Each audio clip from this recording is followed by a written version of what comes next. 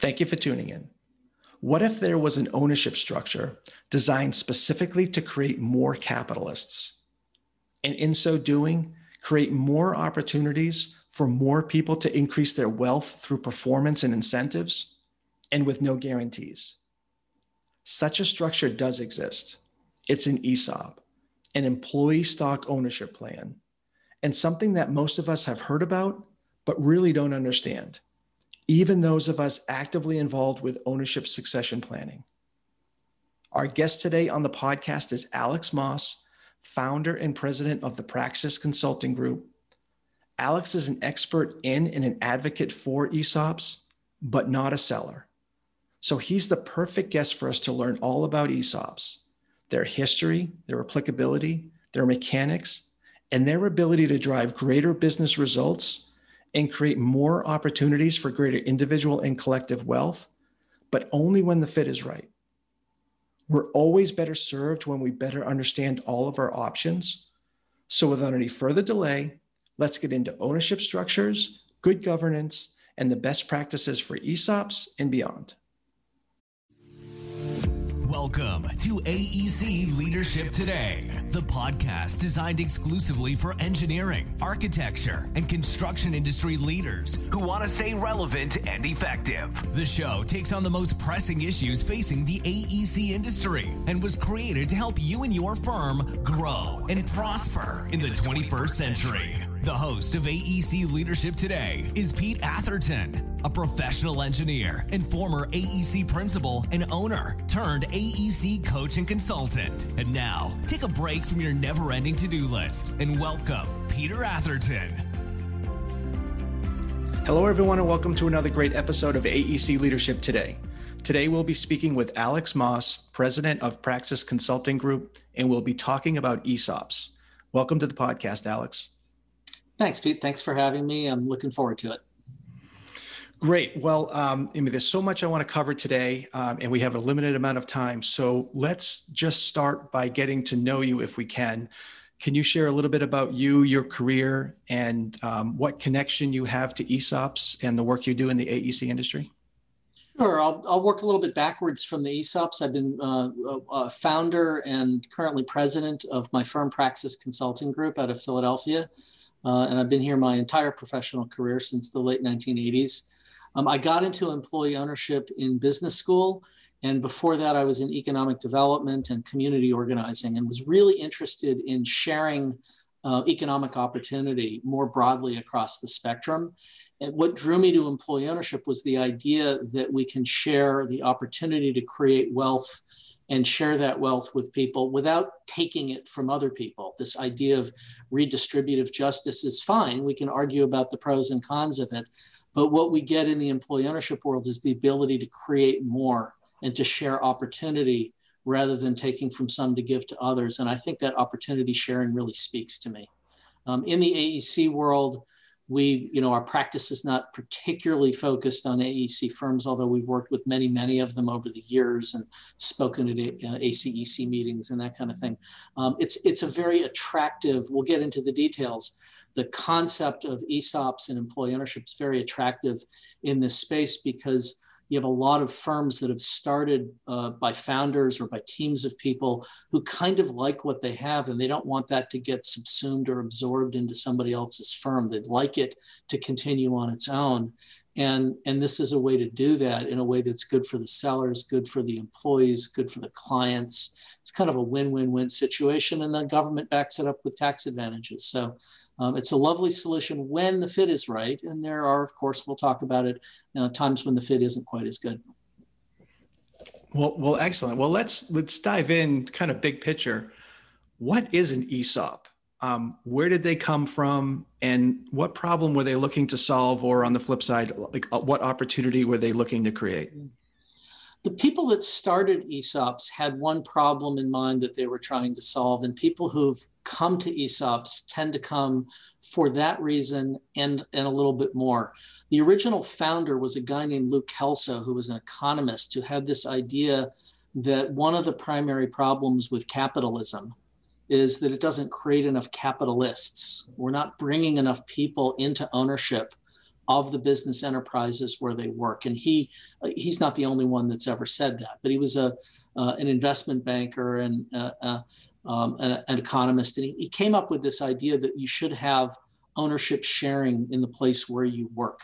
That idea was adopted by a senator named Russell Long. If you remember Huey Long from Louisiana, Franklin Roosevelt's opponent, who didn't like anything Roosevelt did, including Social Security. And he didn't like the idea of federally funded retirement plans per se, but he didn't have another idea. He just had a son named Russell, and Russell Long grows up and goes off to the Senate. And he's the chair of the Finance Committee, and he meets Lou Kelso, the economist that had this ESOP idea. And, bingo, we're doing pension reform. Why don't we put this idea of sharing ownership and sharing wealth into the pension system and create a special kind of pension that, instead of investing company money in outside funds, invests company money in company funds on behalf of the employees. So that's where it came from way back in 1974. We have a long history of sharing ownership in the United States. Even before there was a United States, we were doing profit sharing in the shipping fleets, and there's some really interesting books that we can put in the podcast resources if people are interested in that history. So it's a very, very American concept that we want to share, but we don't want to share guarantees. We want to share opportunities, and that's what Kelso had this idea. Russell Long got it worked into the pension law, and what's happened since over the years is that what they intended would happen has happened, which is that business owners would imagine selling their firm, would consider selling to outsiders, and might be attracted to the idea that they could sell to insiders, meaning their own people, the people that have helped them build the business. And over the years, Congress has juiced that up by providing a range of tax incentives to encourage business owners to consider selling their shares to their workforce through this specialized kind of retirement trust called an ESOP. Okay, and the ESOP is employee stock ownership plan. It is, and it's commonly misunderstood as an employee stock option plan or an employee stock purchase plan, and they're all related. They're ways in which people can acquire an equity ownership in their company. The ESOP itself is a little bit more like a 401k plan, except that the employees don't they can, but they generally don't contribute their own money. The money comes from company contributions. And instead of being used to buy stocks and bonds, other investments in the public markets, that money is used to purchase the shares from the people who founded or built, or second or third generation owners, people who are selling the company. So employee stock ownership plan is an ESOP, a kind of cousin of a 401k that's designed specifically to invest in buying the shares from the people who until now owned and ran the company. All right. I want to get into some of the mechanics of that and some of the operations and how it's similar or different than other types of ownership equity structures. Mm-hmm. But before I do that, can we maybe on a high level just talk about some of the advantages and disadvantages to the ESOP equity structure, and maybe from three different perspectives? So kind of advantages and disadvantages, but one from the perspective of the current owner or the one who might sell to the ESOP. Mm-hmm. Sure. And the second from, the next generation leaders, who would be taking over. And then the third, maybe from the employees in general, if we can kind of do the advantages for those people groups, and then maybe the disadvantages. Yeah, and I might say also fourth would be the customer.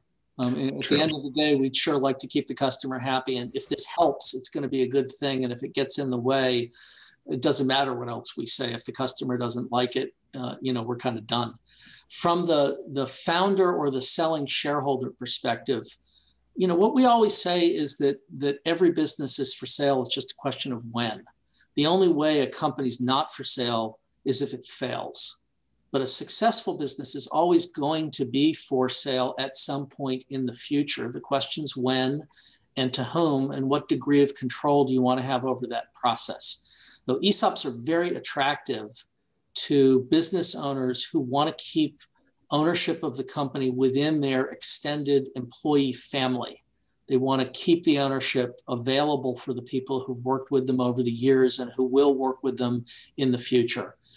because of the way the deals are structured and the tax incentives are set up. It's a really good long-term transition strategy. ESOPs are not so good for the business owner that wants to get paid 100% cash, disappear tomorrow, and travel around the world. And the reason for that is that it's a leveraged buyout. It's an internal leveraged buyout. And as you know from other M&A work, you can't leverage up a company 100% with outside financing very easily. It's a burden on the company. Nobody really wins when you do that. So typically, these deals are bank financed and the sellers are holding some of the notes themselves in order to get to 100%. There are other ways of doing it that we can get into. Point being, from the seller's perspective, the first thing they get is continuity and legacy. The second thing that they get is the government added way back in 1984, the ability in a C corporation for the seller to defer paying capital gains if they sell at least 30% of the value of their company to an ESOP. And that's, if you're, for those that are curious, it's called Section 1042 capital gains deferral. We don't have to wade into the nuances of the tax code, but you can defer recognizing capital gains if you sell at least 30% of the value of your company to an ESOP. So that's a financial advantage to the selling shareholder. What I would say is if you're not interested in that and you're not interested in a kind of long-term continuity, if your business is better served by being strategically absorbed into somebody else's business, or if you want all the cash right up front and you want to walk away, an ESOP's just going to be less attractive to you because you might be able to squeeze a few more bucks out of another outside seller, particularly a strategic buyer who sees some synergy between your business and theirs. And the ESOP isn't a synergy buyer, it's a financial buyer. So I think sometimes we get into this debate about whether ESOPs are a good financial deal or not. If they weren't really close, nobody would do it. There's thousands of ESOPs, and the people that have sold to them are pretty hard-nosed business people. They sell to the ESOP because they can get really, really good value. It may or may not be the top dollar, but it's close enough that these other factors like continuity and loyalty to their employee base, those things tend to take over for people that care about those things. But nobody's taking an enormous haircut on this because nobody would do it if that were at stake. So we can come back, or do you want to ask me questions? No, I think that's good from a seller, current owner perspective. Yeah. Is that enough? Or yeah, well, what about like the next generation? So if there were people who, they're principals and they thought maybe they could become owners and now, presented with an ESOP option, the main owner or ownership team is thinking ESOP. What are some of the advantages for, from your perspective, if I was next generation leader, or maybe some of the disadvantages? The obvious first order, both advantage and disadvantage, and then they're flip sides of the same coin, is that you're not buying stock directly. So in a lot of A&E firms, it's routinely the case that the next generation of owners buys in, and they're purchasing shares either from the corporation or ultimately from the founders who are selling and leaving. And that group of people has to go and borrow that money against their home, or take it out of their prior savings, or maybe they had some individual wealth already, or the company has to fund it through extra bonuses that those people then forego in order to purchase shares. So the good news is you can cherry pick the people that you want to own the shares, and the bad news is they got to pay for them. One way or another, they got to pay for them. And they're paying for them with after-tax dollars, whether it's compensation dollars or bonus, or in some form or fashion, it's all going to be dollars that are taxable dollars at some point. In the ESOP, everybody's in. You can't cherry pick who's in and who's out. And so the bad news from the next gen is it's not going to just be your firm. It's going to be everybody's firm. The good news is you don't have to go and borrow money to pay for it. There are a lot of ESOPs that are partial ESOPs, particularly in the A&E space, where people have said, well, we want our key people to do exactly what we were doing before, which is borrow or forego bonuses to buy some of the shares, But we also want to have a steadier market for a larger number of the shares, and we're going to do an ESOP for that. So it's not at all uncommon to have the incoming generation purchase some and the ESOP to purchase some, to have a partial ESOP. One of the things that I want to flag here is that a primary advantage of having an ESOP generally is that if the ESOP does own 100%, and if the corporation becomes an S-Corp, none of the corporate earnings are taxable for federal income tax purposes. And that applies in many, but not all states as well. So in effect, we're becoming a tax-free entity if we become 100% ESOP. If you are only partial ESOP, and because you want your next gen to directly purchase shares, you don't get all of that benefit. So there's this kind of tension between most of our clients are not motivated solely by tax management. They're motivated by what's good for their business. All else equal, I'd rather pay less taxes than more, but I want to do what's right for my business. And so the ownership vehicle that they choose is going to depend on who they think makes sense to own the business. And then let's get the best tax treatment on that we can.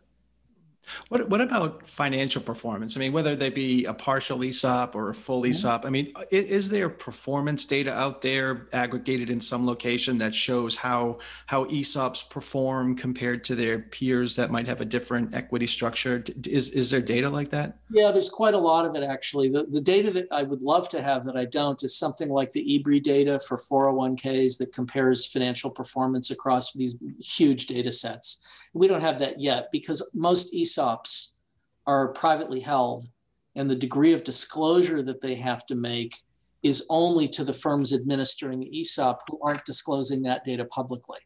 So on the one hand, nobody's required, you have to sort of sift through all the tax, it's a pain. The people who've started to do that research over a number of years now have found that ESOP companies have higher productivity growth. They have higher employee retention. They have higher retirement benefits, not just in the ESOP, but they also are more likely to have and to fund 401k plans. They have higher return on equity. They have marginally higher sales growth, but a little bit of sales growth goes a long way when you compound it. And generally, better return on equity, lower levels of layoffs in times of economic uncertainty. And some of these numbers are really dramatic in the ESOP space. So the data says very clearly that ESOP companies are outperforming in pure business economic terms. So then you'd say, well, why doesn't everybody do it? Everybody doesn't do it because it's not the right solution for everybody. Some owners just, they're not interested in either the delay or holding any paper in the debt structure. There are things that are a pain in the neck. It's a slow and highly regulated process, and that turns some people off and they don't like it. But ESOP companies at face value perform better, and we know that from all kinds of academic research, government research, private industry research. There's a whole ton of it. The best place to go look is at Rutgers University. There's an endowed chair of employee ownership. They've started a center on research into employee ownership and profit sharing. And they don't do all the research at Rutgers, but they're the best place to go to learn about who's doing academic research on employee ownership around the country, in fact, around the world. Maybe we can use that as an opportunity to talk a little bit about the mechanics and maybe like a hypothetical example of the mechanics of creating an ESOP. And maybe in this scenario, it's a single owner of a 100-person firm, and they just want to establish an ESOP and they have 5 years left to work. I mean, in that sort of example, what might the mechanics look like to create this ESOP? They can either wait and watch the value grow now and do the ESOP later. They could sell a few shares to an ESOP now and gradually grow it. The two most common things that they would do would be, first of all, study it for a while and see if it really makes sense for you. So there's a whole feasibility study process in this to make sure that the numbers work and that everything ties out. And of course, everybody's going to do that before they would jump in. Let's assume they've done that. What does that process look like? Either they're going to sell 30% or more because they're a C Corp and they don't want to give up ownership control immediately. They want to hang on to a majority of the shares, but they are attracted to that capital gains deferral. Or they're going to leverage up as much of the company as they can to get to 100% ESOP, become an S corporation, stop paying taxes, use that to help fund the debt to pay for all of this. And if they do that, if they do the 30% deal, you can borrow that money from the bank usually. So it's usually senior debt funded, and usually that amount of cash can go to the owners. It just depends on the circumstances and debt capacity and your line of credit and what else is going on in your business. But it's not uncommon to have a bank finance 30% ESOP transaction. Can you do less than that? Yes. There's a little bit of a misnomer that you have to do at least 30, you don't, but you won't get the capital gains deferral if you don't sell at least 30. If you want to become income tax free, you got to go to 100%. And those are very, very common deals. And what they usually look like, I'm doing one right now in a A&E firm where 25% of the financing is coming from a senior lender and 75% of the financing is coming from the selling shareholders. The senior lender will be paid over 5 years, selling shareholders over the next 7. So they have to be patient. And the seller who says, well, if I got to wait 12 years to get paid, why wouldn't I just hang on to the shares and ride the value up? And the answer is, because sooner or later, you're going to have to sell your company and you're going to have to sell it to somebody. And if you want to get that process started, today's as good a time as any. And what happens in the structure of the ESOP deals is because the owners are giving up some of that upside by selling today in order to get to 100%, in order to be tax-free, they'll take back warrants. So they'll get some of the financial value of the growth of the shares if and only if there's growth. So there's a lot of, I can get nerdly with you on the M&A structure of the deals if it's helpful to do that in the podcast. The structures take a lot of different forms, but most commonly it's either a bank finance 30% deal or a bank plus seller financed 100% ESOP, often but not always with seller warrants. Is that, okay. That's exactly what I was hoping, just to get the basic mechanics down of that. So I appreciate that. I mean, thinking about, you had sent me a list or a link to a list of the top 100 ESOPs. And I was amazed with how, I mean, I should have known. I didn't realize how many engineering architecture firms actually had at least a 50% ESOP and well-known names. But they have some of them have thousands of employees.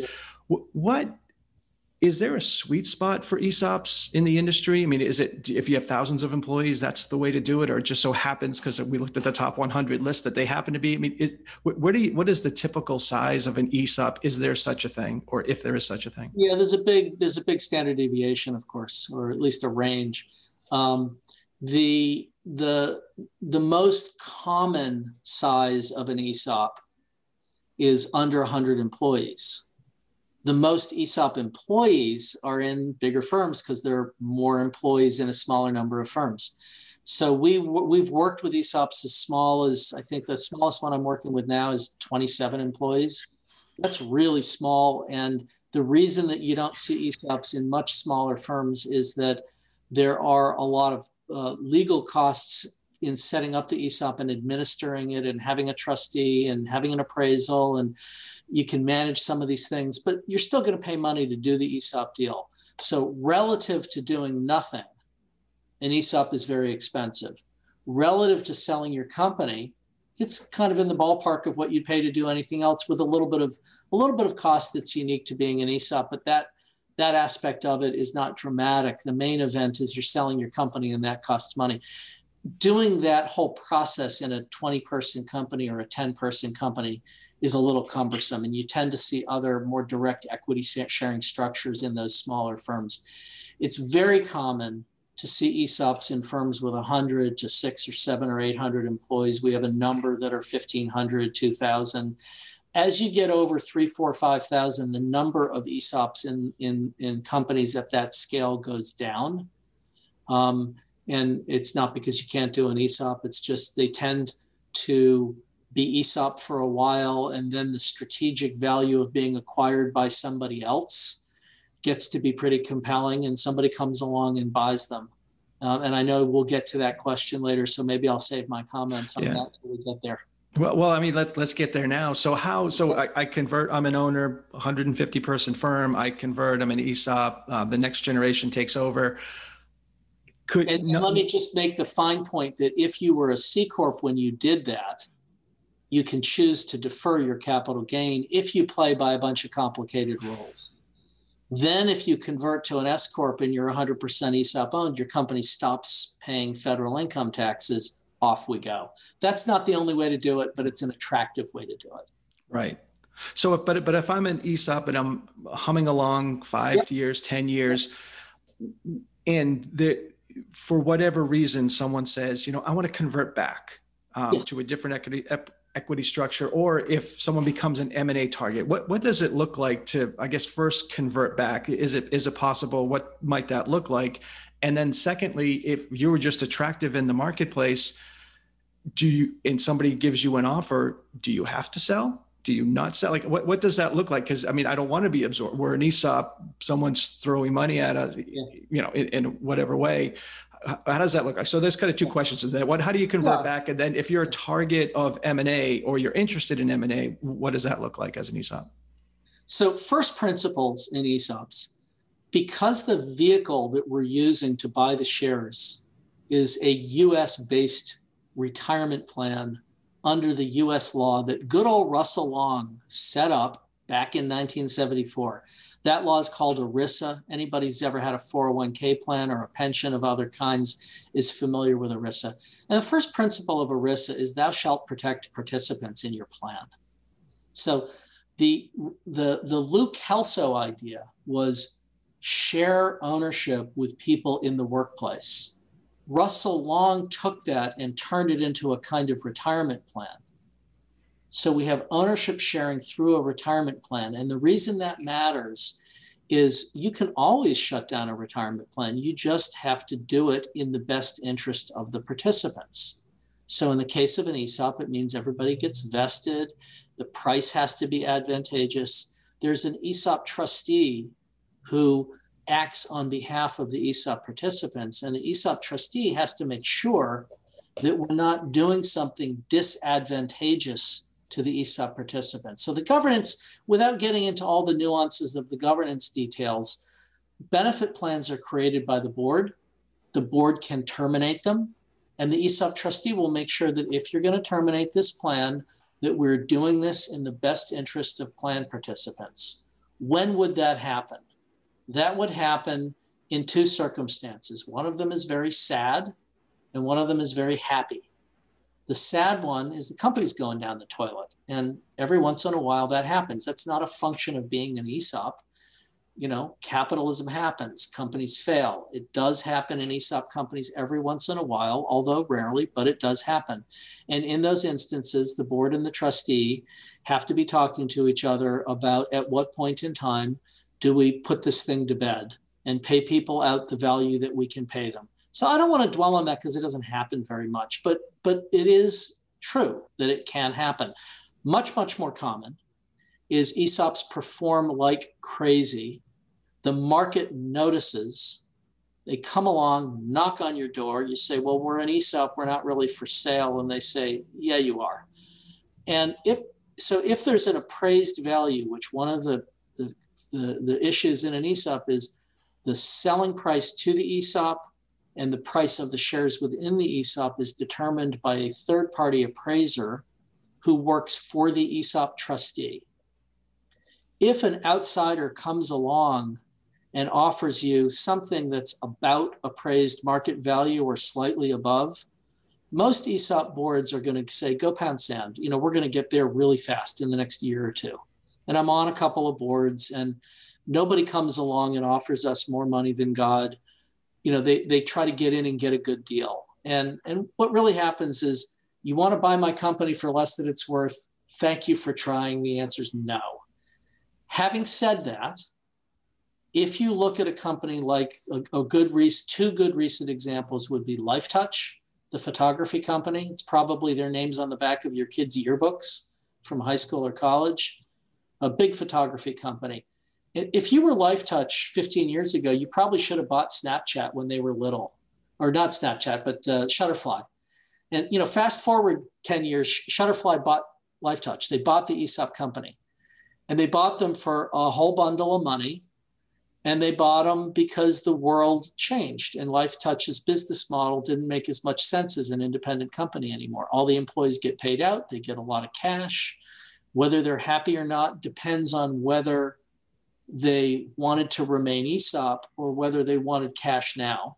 Most employees would love a bundle of cash right now. Thank you very much. And so these outside purchases, New Belgium Brewing's another one, very, very well-known, very highly regarded ESOP.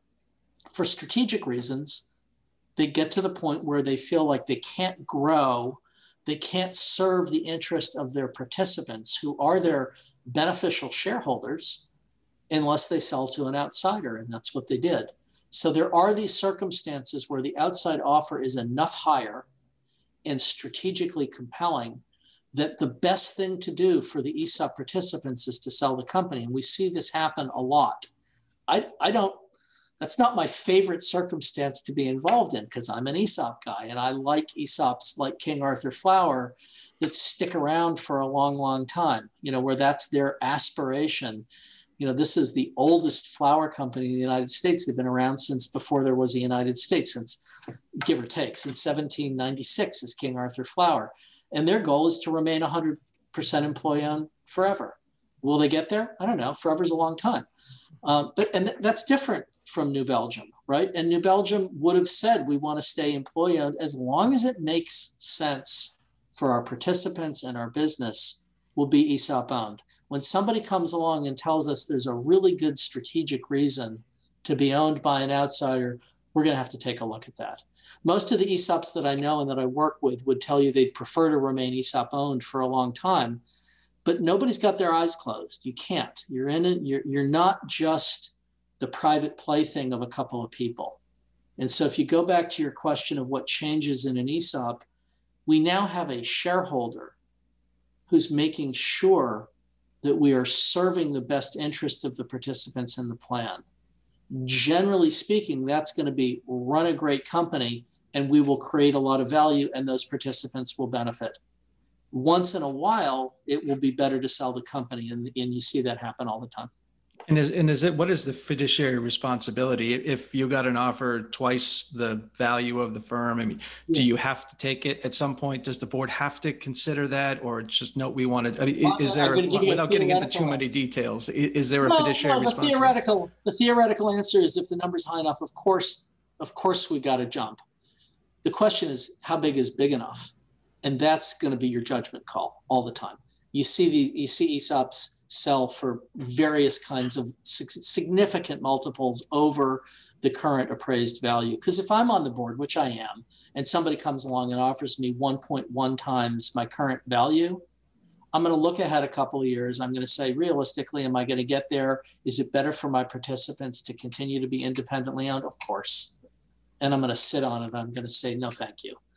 Particularly knowing that what that buyer may do may in fact not be in the best interest of my participants in the long run. So really, I've got to keep my eye on the participants as retirement beneficiaries and make the decision through that lens of, is this the right thing for my shareholders and my participants? I want to make a technical note. When you say fiduciary duty, boards, when I'm wearing my board hat, are governed by state law fiduciary duty. I'm supposed to serve my shareholders and make sure my company is being taken care of. That's my job. ESOP companies are governed by a different kind of fiduciary duty, which is ERISA fiduciary duty. And that's what the trustee has to do. They're the one that's got to really keep an eye on the participants. And so they're going to say to the board, make sure you're keeping an eye on my participants and doing what's right for them. And the board's going to say, great, let's manage the company. Let's create a lot of wealth. Let's make sure the ESOP's doing what it's supposed to do. Under state law, I'm serving my shareholder, and my shareholder is governed by federal fiduciary, ERISA fiduciary law. I know that's a little bit of kind of advanced baseball, and we can get into the governance a little bit more if you're interested. But it is important to know that when you set up an ESOP, you are agreeing to do business under federal rules, and you lose at least a degree of flexibility, even though the ESOPs that I know would say, great, bring it on. This is mostly good governance stuff that we should be doing anyway.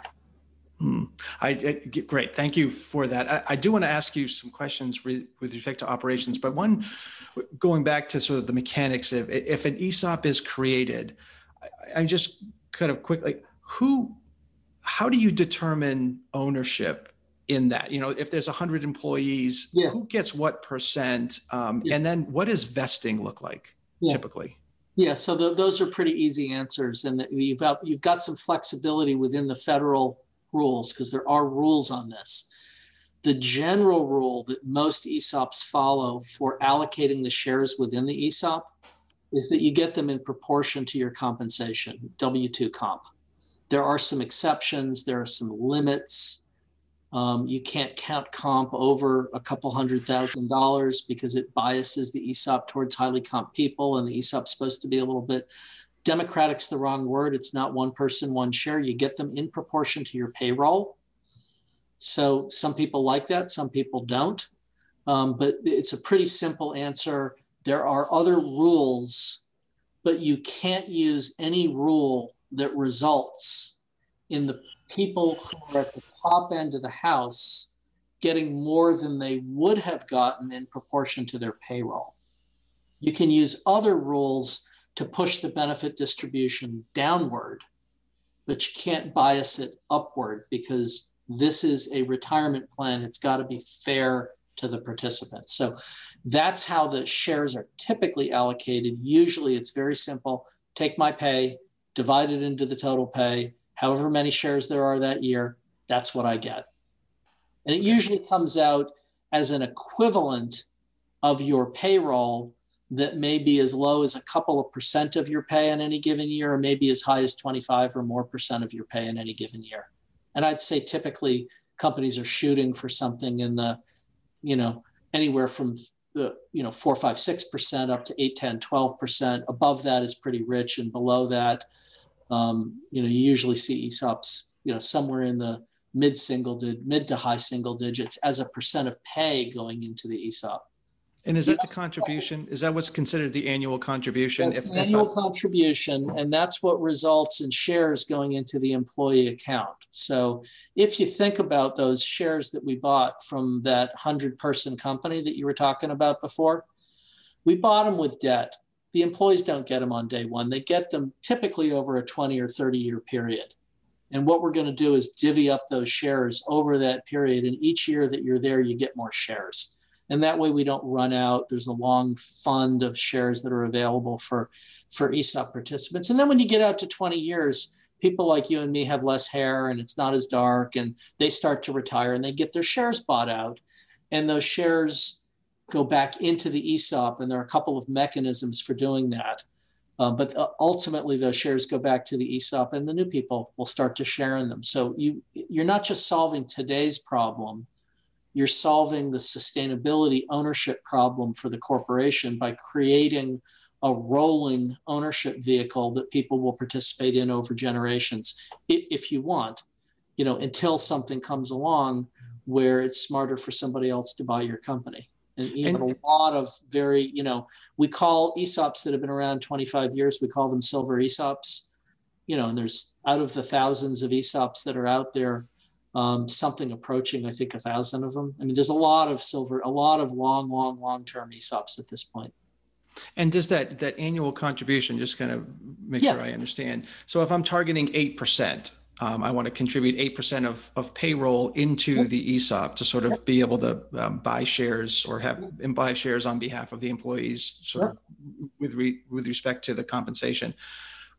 is there an additional amount of money that goes into sort of normalize who's retiring, who's not retiring to pay off? Is that a separate function of just the sort of fiduciary management of the account, or is that in addition to a contribution every year? Yeah, so that's actually a very complicated question because it depends on the life cycle. In the early years, you're making a contribution just to pay for the shares that you bought for originally that you hadn't fully paid for.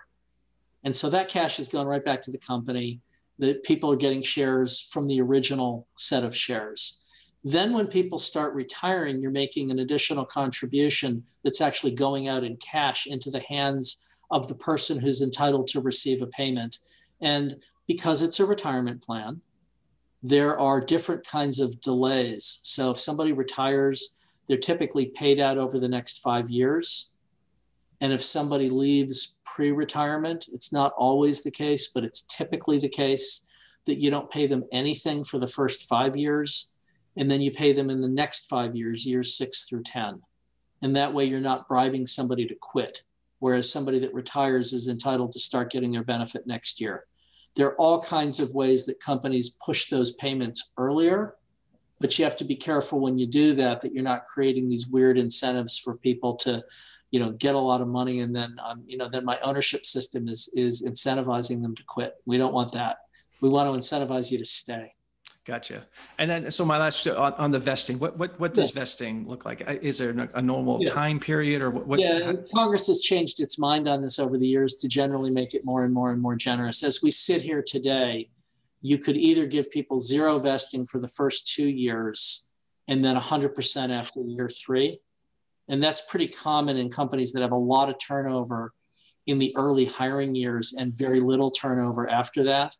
So you're trying to say, I don't want to give you shares that you take with you after you leave the company if you're just going to turn around and leave. The other way to do vesting, 003, the other way is to do 0% the first year and then 20% a year through year 6, 20, 40, 60, 80, 100. And that way you have to stay through 6 years to become fully vested in your account. And I should say it's a little bit different than a stock option program. Stock options, as anybody who has them knows, the vesting is tied to the stock option grant. And each time you get a new grant, you're starting at 0 with your vesting. The ESOP vesting is really tied to the human, not to the grant. So once I become employed, and I work 1,000 hours in a year, I've earned a year of vesting service. And next year I work another 1,000 hours at least, I get a year of vesting service.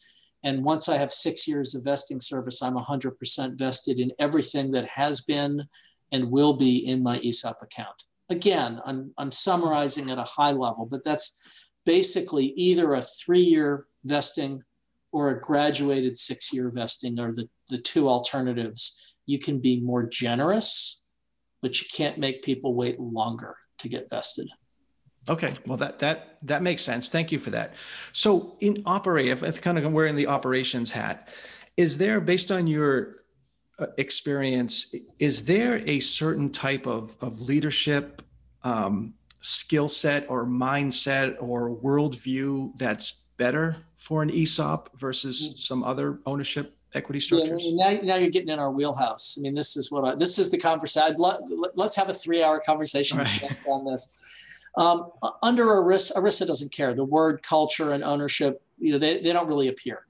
ERISA is the rules for running the ESOP as a benefit plan.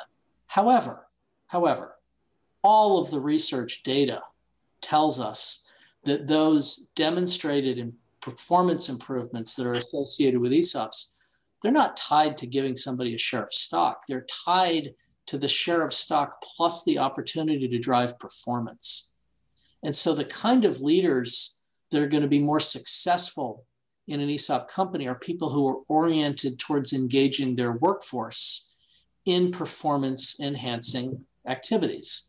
So you see a lot of continuous improvement, a lot of focus on employee engagement, and a lot of focus in developing future leaders that are oriented towards open, highly engaged, highly accountable, highly engaged performance improvement initiatives in all kinds of companies, including A&E. So companies that are very people focused are going to really be attracted to that side of the ESOP, because the performance potential of employee ownership is very much tied to this sort of style of inclusive leadership. And when I say inclusive, I don't mean kumbaya, we're all going to have fun. We'd like to have fun, but we're all going to go perform and make customers happy.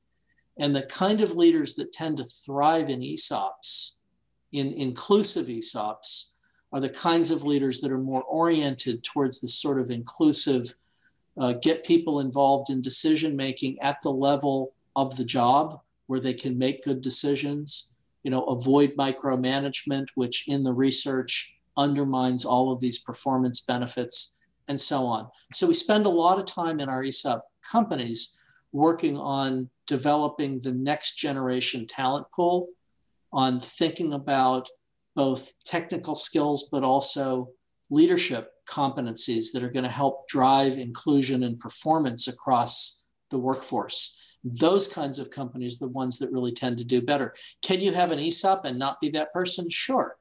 Are you going to see the extra performance benefit associated with employee ownership? No, you'll still get the tax breaks. You'll still be employee owned. You'll still get the legacy, but you're not going to see the kind of dramatic performance enhancements that are associated with ESOPs if you don't behave that way. It kind of makes sense that leaders that do things that bring employees into creating value, if we're going to bet the farm on employees, let's go invest in them and help them run a good farm. Right. Well, I did want to ask you about some best practices, but before I get there, I mean, these could be myths or just stories that you hear. Sure. But you hear about, sometimes some ESOPs are, it's just too democratic. There's these blurred lines with authority and accountability because everyone's an owner. And so therefore you don't get performance. I mean, is that a myth? Do you see that? And if that happens to be the case, I guess that's what are some of those best practices or roles and functions of leadership and management that can pull us out of that? I don't really experience people worried about that in the ESOP world. And certainly the ESOP data doesn't support that. So I think it's kind of a myth that comes, where I hear it is from the professional advisory community of people that don't understand ESOPs and are worried that their clients will make a mistake. And they're sort of trying to steer them away from it. If I were going to get away from an ESOP, it would be for other reasons. So just to be clear, in a formal sense, a lot of our clients have what one client called me, myself, and I governance, meaning I started the company, I'm the shareholder, I put myself and maybe my spouse and maybe my CPA on the board, and we all agreed to hire me as the CEO, because if we didn't, I would have fired them, right? And so it's all the same person. The shareholder changes in an ESOP. It's no longer me, it's now an ESOP trust that's the shareholder. But the ESOP trust doesn't serve on the board.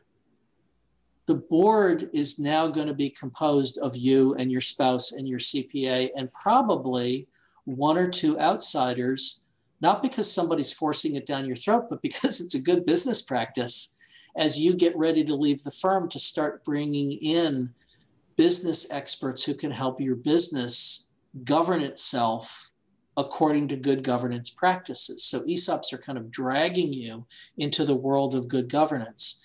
The board doesn't run the company. The CEO runs the company, and the board's job is to hire a good CEO. Now, when it was you hired yourself. But in the future, you're going to transition a little bit of that oversight accountability to a board of directors, and they're going to make sure that the CEO is delivering value. And their job is to make sure we got a good CEO, that they're capable and that they're able to execute on a strategic plan. If that sounds normal, it's because it is normal. We're not voting on what time to work to come to day. It's not the People's Republic of St. Louis. It's an ESOP. It's a business that is run according to, in some ways, conventional business principles. And of course, I'm going to argue more inclusive management is better, not just because it's nice, but because you get better results. But we're not doing collective management. We're not voting on operating hours. We're not voting on whether we like our manager. We're not voting on what products to produce. You may want employee input into the product. You may want your employee who can see that we've been goofing this up for 17 years to finally stop and say, if we did it this way, we could make a lot more money. We could make the customer happier. We could improve the product. Can you do those things without an ESOP? Of course. But imagine you took all of those continuous improvement initiatives and now you say to that employee, oh, by the way, you're an owner. And not only are you going to get profit sharing if this works, but in the long run, your family's going to be better off. This is going to be, in a good ESOP, the second most valuable thing you will ever own after your home. And for many of us, the single most valuable thing that you will ever own. And we can start tying that notion of ownership to daily performance improvement. It's not tied to voting. It's tied to how do we run the company. So what we find is that we've got to have a conversation about building a culture of shared ownership with our employees to help them make sense that no, we're not really going to ask you if you want to serve this or that customer. We're going to ask you, how can we get the product to them really, really efficiently at a good profit in a way that makes them want to come back and spend more of their money here? And well-managed ESOPs are brilliantly successful at that, and the data shows that. Right. And there's absolutely long-term value in that. What about year to year or quarter to quarter with incentive compensation? How does that look a little different in ESOPs, or how does sort of meaningful incentive compensation look? So here's one thing that changes. You're probably, if you're an owner, you're probably not going to run your airplane through the company anymore, right? This is not the thing to do if you want the company to fund individual wealth outside of the ESOP. Once you sell the shares, you'll get the wealth from selling the shares. But that kind of incentive comp is probably not going to fly, pun intended. The kind of incentive comp that does fly is the kind of incentive comp that encourages people to do things that create more value. So it's routine in ESOP companies. In fact, it would be an error to pull back on incentives if those incentives are designed to get people to do things that drive value. I think the criticism that I would make about incentive comp, and we're raising the visibility and the kind of accountability on incentive comp a little bit. It has to be driving value. It's not just to hand out money. So you see ESOPs all the time with short-term and mid-term incentive plans, executive comp plans. All of those things are still in play because they're good ideas, because they create value. And if they don't create value, we ought to be questioning them. So when I'm sitting on a board of directors and I'm the chair of the comp committee, I'm not saying to the CEO, why are you paying people so much? I'm saying to the CEO, why aren't you paying people more in ways that create more share value? Because my ESOP participants will benefit from that. And by the way, they're going to get that incentive comp too. Right. How, when you think about kind of looking into the marketplace with the benefits internally with an ESOP as been discussed, how do you think, or do you think there's a positioning in the marketplace that ESOPs have an advantage of, or how do you see that? And maybe anything in the AEC space with, I'm an ESOP, how do I position myself in the marketplace to be able to take advantage of that? I don't know any developer, owner, I'm going to say owner as in the client of the A&E firm, that is going to say, darn it, that's really cool. You're an ESOP, I'm going to hire you. What the client wants is service. They want on time. They want to know that their budget's going to get met. They want to know that if you're designing for them, your design is cool. So what you're selling to the market with an ESOP is, and it's going to fall under the umbrella of an ESOP, of course. We're going to say we're ESOP. So what? So what? Now we have more people who are owners who are focused on creating value for you. How do we do that better? If the client sees you've built something that they really value, and some outsider is going to come in and potentially buy you and destroy that, the client is really worried about that.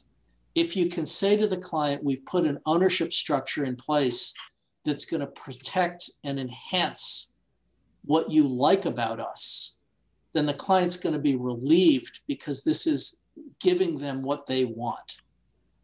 It doesn't give you an excuse for crappy performance. It gives you a renewed focus on performing better. That's not a guarantee. If you go back to Russell Long and Lou Kelso, they weren't about giving people guarantees. They were about giving people opportunity. What the ESOP does is give you opportunity to continue to perform. If you fail that test, the ESOP will not protect you.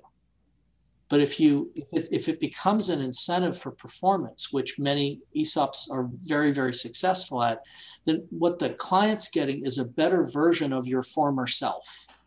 They're getting you on steroids because all 100 or 500 or 1,000 of your employees are in. And you're never going to get 1,000 people on board, but you get a significant percentage of them on board, and it's enormous. One final question as we look to close here. Given the demographics in the industry, there's a lot of leadership transition, succession planning happening or on the horizon. And at the same time, there's some major consolidation forces in the industry, whether they be through public strategics or private equity, but sort of the investor-led investment in consolidation. How do you think of ESOPs? I mean, if you were to kind of the sense of the marketplace and how you see ESOPs moving forward, do you kind of see any trends, any more or less ESOPs moving forward? I mean, with all the change in the marketplace? Well, I think they're going to be more ESOPs simply because they're going to be more M&A activity because of the silver tsunami. The founder generation at this point in history, we've got an enormous number of businesses that are going to change hands in the next 5 to 20 years organically just because of who the owners are. So there's going to be a huge amount of activity. Some of those people will be very naturally attracted to what ESOPs offer. Some will either conclude there's enough more money for me personally from a PE firm or from a strategic, from an AECOM, nothing against them. I'm just using them as an example, or Jacobs or Stantec, or companies that are out there in the market buying up a lot of practices will continue to do that, and good on them. I think there's a market discipline in that. And some people will find that they are a better fit as a division of one of those firms. They're going to want to land there. The money will be right. The cleanliness of the deal will be right. The lack of government oversight will be right. The simplicity will fit for them, and they will go and do those deals. At the same time, people who want that independent legacy, who want the government to help pay for it, and who really want the stock to end up in the hands of the people that have built this with them and feel like the client will value that level of independence and continued brand identity, those are the kinds of people that are going to be attracted to ESOPs. And I think we're going to see a lot more of them. Do I think every company ought to be one? No. I think my guidance would be keep your eyes open and make an informed decision. Don't let somebody sell you on it if it's not a good fit. But don't let somebody scare you away if it might be a fit. Take a look. And then people are smart. They're not going to make dumb business decisions about their firms, particularly when you only get to do this once. This is a kind of a lifetime decision for business founders and owners. I guess my guidance would be, you ought to look at all the relevant options, and where you land ought to be a function of what's best in your own individual context, not what some outsider tells you, including me. Great. Anything else you'd like to share or add as relates to understanding and excelling with ESOPs? There's a great ESOP community. It's very sharing. It's very, very community oriented. The kinds of people that like ESOPs tend to like to learn from each other. So there are conferences to go to and links that we can provide, and not just to our firm, because we don't sell ESOPs. We don't set them up. We advise companies after their ESOP or in the process of becoming, but we're not investment bankers or lawyers. And there are all kinds of watering holes to go to meet other ESOP companies, including finding them at ACEC conferences or other A&E industry venues. Every time I speak at an ACEC event, I just say, show of hands, who has an ESOP and who's heard of them. And a significant number of people in the audience have an opinion one way or the other. And that's great, because it means that there are a lot of resources for learning more and for sharing more. So I just invite anybody that's interested to learn more, come to some of these ESOP events. Yes, there are going to be people tugging on your sleeve wanting to sell it to you, but more importantly, there will be people that are living it that can either help you think about why this is a great fit for you, or help you see that looked great for them, but that doesn't really fit for me, and scare you away for the right reasons. And I think informed decision making is what I'm looking for, what I'm hoping people will get out of this. And our ESOP community is probably the best resource for that. Great. And we'll put some links to those in the show notes. One thing that just triggered when you said that, one of a recent financial benchmarking survey I looked at, of the survey participants, 300, 400 firms, 16% identified as having ESOPs. Does that percentage feel right to you overall, or in your experience? Yeah, I don't know. I'm a bad data point, because I work with ESOP companies and I don't know a lot of the ones that aren't, unless they're about to become ESOPs. So let me duck on that and say, it seems reasonable. I wouldn't be surprised if I'd be surprised if the number were a lot smaller. I wouldn't be surprised if it were a little higher, but I don't know. I'd follow your lead on that. Yeah. Well, how can listeners get in touch with you to learn more about you and what you do at Praxis Consulting Group? Sure. I'd send them, the usual, of course, is go to our website, which is Praxis CG, as in Praxis Consulting Group. And I'll spell that out for you. We'll put it in the notes. It's PRAXISCG, Praxis Consulting Group, PRAXISCG.com. And my email, similarly, Alex, ALEX, @praxiscg.com. And anybody that wants my contact information can get it through you, Pete, as well, and we'll have it in the podcast notes. Well, excellent. Well, thank you so much for coming on the podcast and really just helping talk us through, kind of give us an overview, an understanding of ESOPs, but specifically, even how we can excel with them. So I really appreciate your time today. Well, I'm obviously enthusiastic, and I want firms for whom it's a good fit to be aware. And I want firms for whom it's not a good fit to make a smart decision about that, because you don't want an ESOP if it's not a good fit, and it will be for some and not for others. So I really appreciate the opportunity to speak with you and to connect with your listeners, and hope that people will make better decisions as an outcome of this. Great. Well, thank you again, and take care. Thank you. Well, that's a wrap. If you like what you've heard, please subscribe to and rate this podcast on iTunes or whatever platform you listen to the show from. There are links on my website and in the show notes to do so. And please also share this podcast with your friends and colleagues. It really helps to continue to get us established, and I truly appreciate that.